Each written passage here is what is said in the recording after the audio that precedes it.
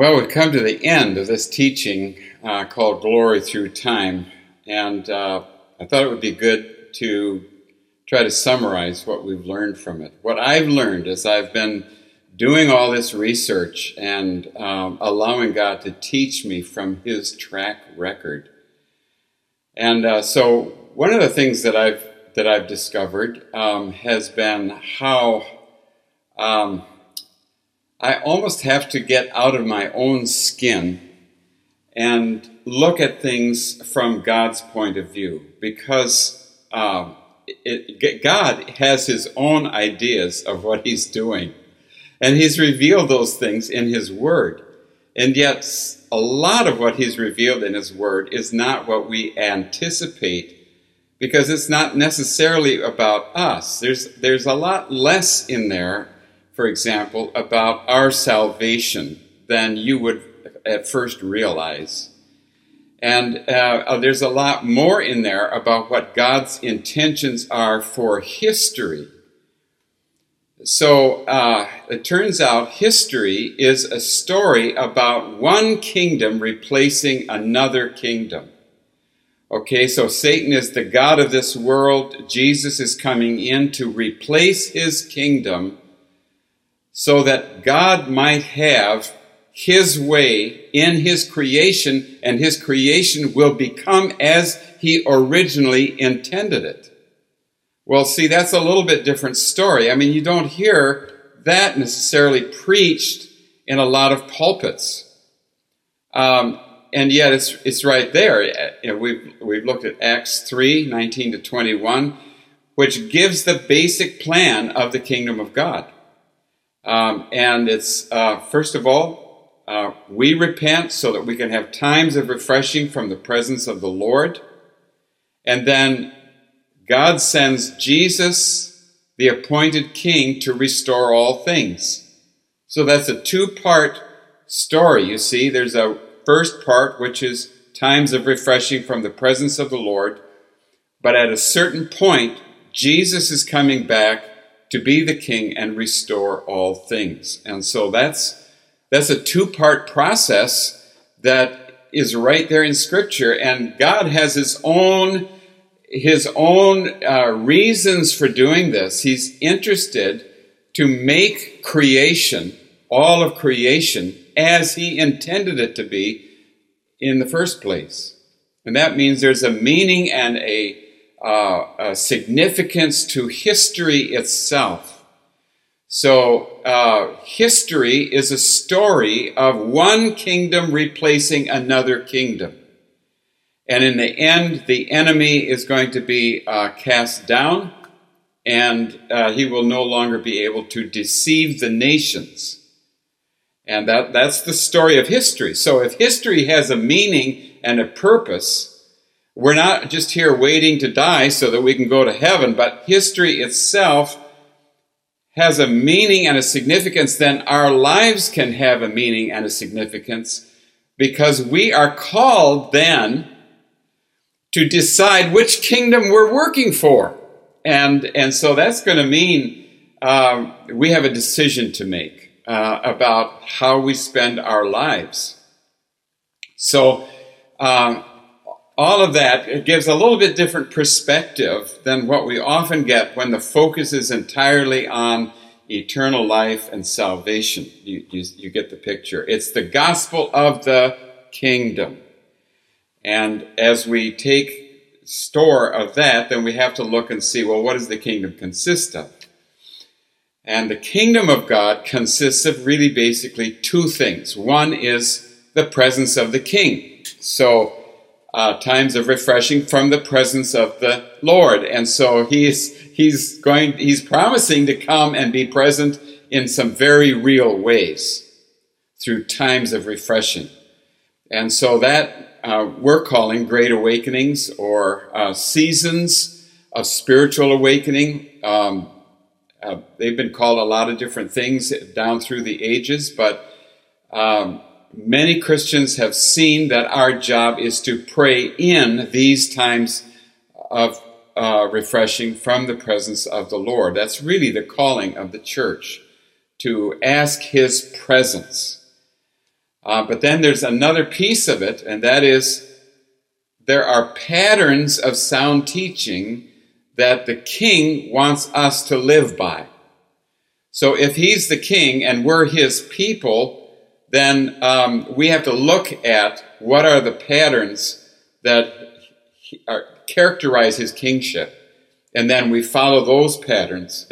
I call it a road with curbs and gutters. It's definitely things that are God's way, Jesus' way, and then there are other things that are not his way. And we have to learn the difference between those two. So there's a presence and then there's a pattern. And what we've seen in our study of history is that the pattern and the presence are together and they keep reintroducing themselves throughout history. And the purpose of the church is to be aware of that pattern and then to pray for it so that his kingdom will come and his will be done. There will be seasons of refreshing from his presence, and there will be, and then a re-emergence of the pattern that pleases the king. And so that's what we've seen, and we've seen that when those things happen, they have tended to move in a westerly direction.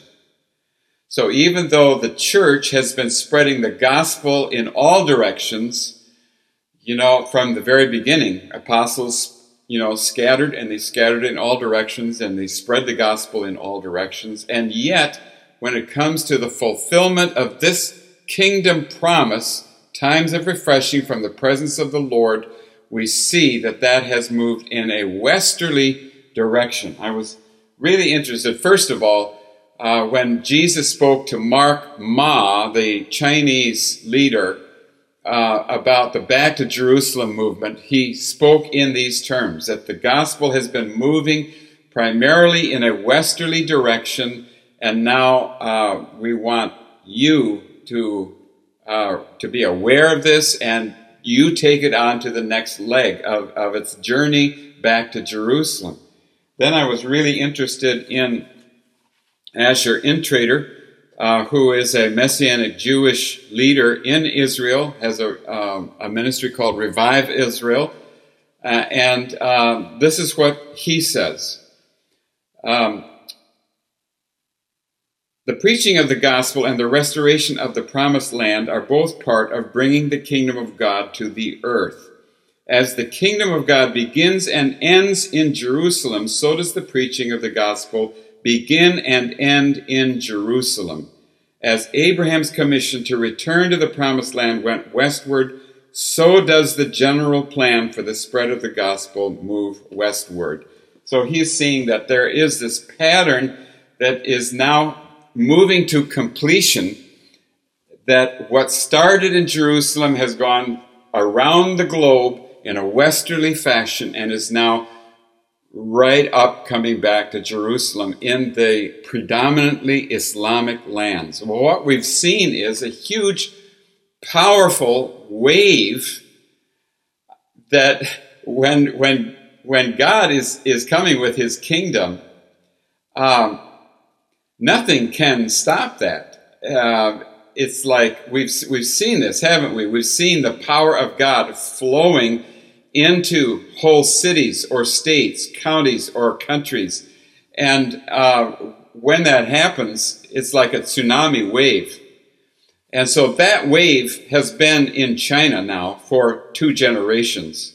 Do you realize that the majority of Chinese Christians are first-generation Christians?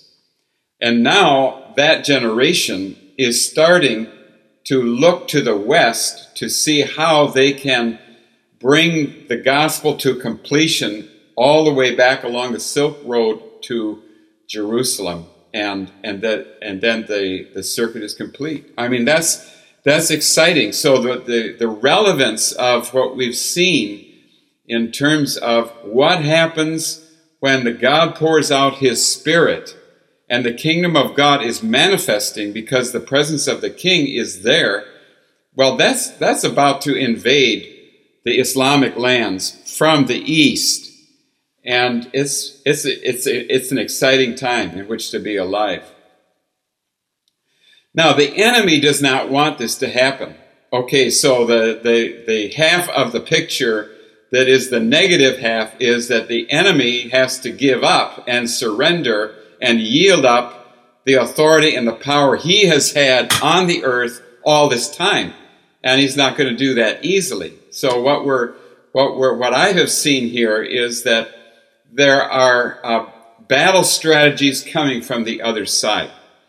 At the beginning, the enemy loved to intimidate. He loved to be as evil and as awful as he could, and to do horrible things to Christians. You know, like in the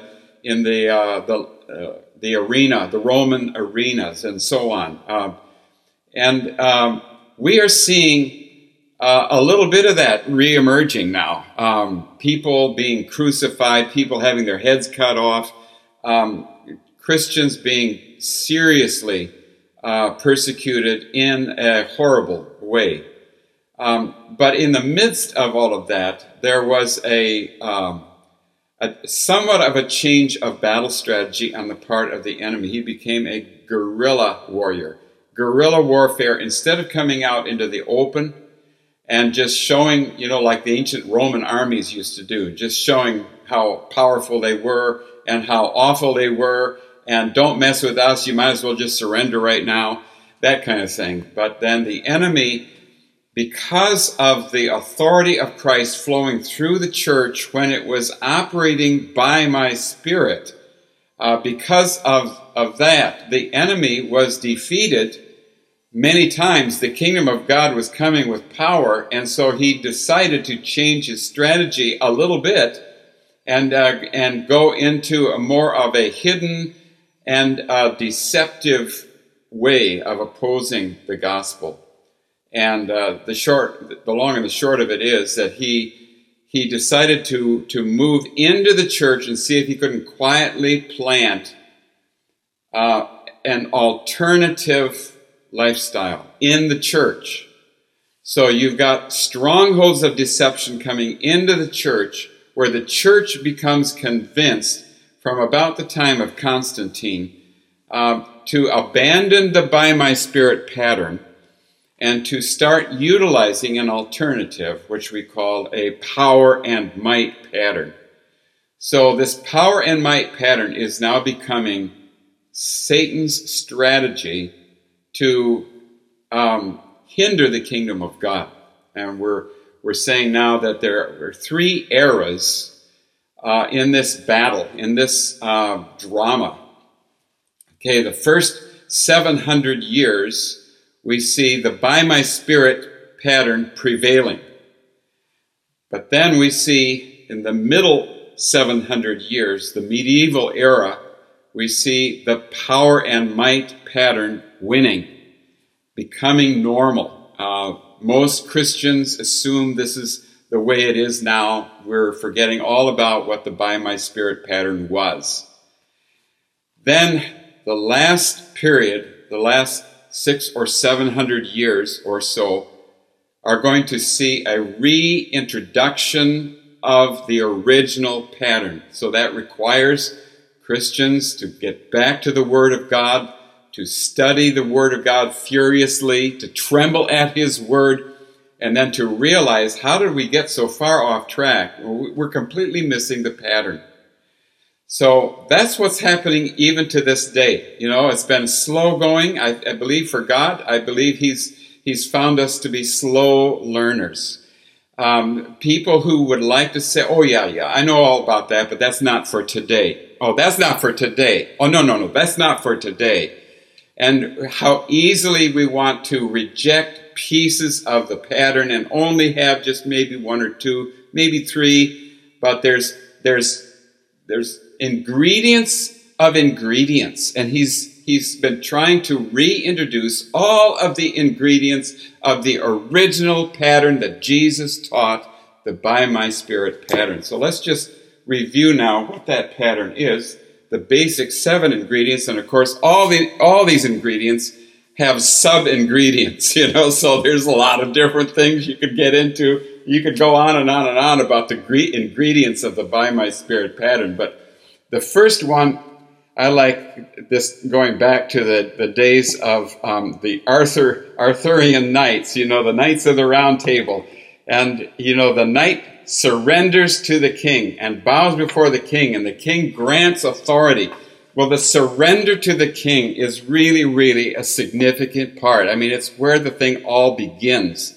If you don't have a life of a surrender, then you see you're your own king. I mean, if you see who Jesus is, it requires a surrender. That's where it all begins. You're nowhere if you're not surrendered. And the surrender, of course, grows as we move through and we begin to realize areas that we haven't surrendered. But it starts with a basic decision of accepting his authority. He gets the right to speak into our lives, to have his say and have his way. And we're about learning that now, from now on, for the rest of our lives. Then, empowerment of the Holy Spirit. Again, this is not something that power and might Christians really are that interested in. But it's his will. It's his will. He wants to give us the Holy Spirit, and then there's all kinds of empowerments that come along with that. Power for witness and service, power for Christian fellowship, the fellowship of the Spirit. There's a power of writing his laws on our hearts, which is a major one here, that by my Spirit Christianity is a spiritual awakening of conscience to the eternal laws that God has put in the universe. And there are things that are righteous and there are things that are not.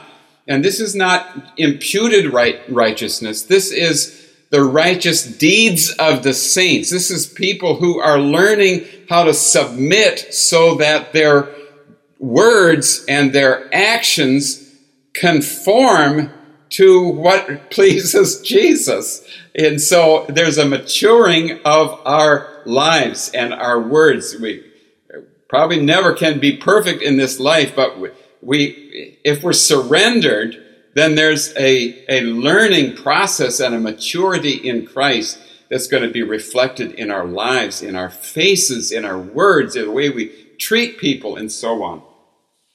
And then this one here is the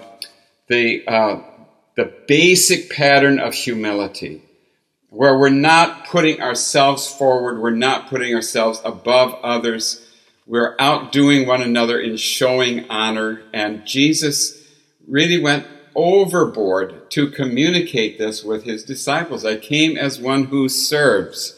And so the letters of Paul are especially strong on this, Philippians and Ephesians and so on. And then out of that, if we are learning how to live out that lifestyle, the next thing that comes along is this love and unity in Christ, that there is a possibility of truly wonderful, loving relationships among Christian believers if we are submitted to Christ and working out that humility in the way that he wishes.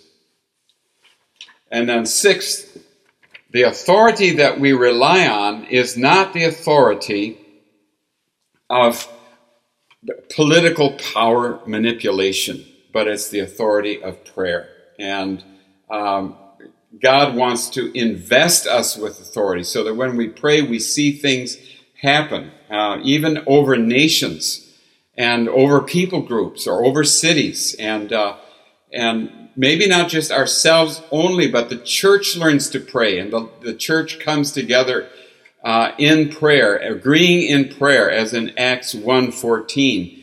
And then you see things happen as a result of that. That's the authority of the church. And then finally, going along with that, every single Christian has their own direct connection with God. It's very, very clear that this is why Jesus died. When he died, the temple curtain tore in two, and it's like he's saying, come to me, I want you in fellowship with me. God is saying that to us, and And so, but Power and Might Christianity wants to say, no, you're not good enough. You need me to come and stand between you, and I'll be over you in the Lord, and you need to just listen to it, because I hear God and you don't, so I'll just tell you what God is saying to you. See, so then you have this hierarchy between us and God. No, what we want to do, if we are leaders in the church, if we are apostles, prophets, evangelists, pastors, and teachers, the goal is to get everybody to be like us, which is to have our own unique relationship, our own direct connection with God. We're not going to replace God in their lives. We're going to help them, guide them so that they can have their own direct connection. So this is the pattern. And what we want to do now is to recommend a whole other series of teachings called How Shall We Then Live? We've looked at the pattern that it has credibility all through history. But now let's see if we're following that pattern ourselves. So I want to recommend the next series of teachings. It's probably going to be the longest by the end of it, but we want to ask, how shall we put that pattern? How do you do this? How do you actually have a connection with God and live according? How do you walk with God? And we'll be dealing with that question in that series.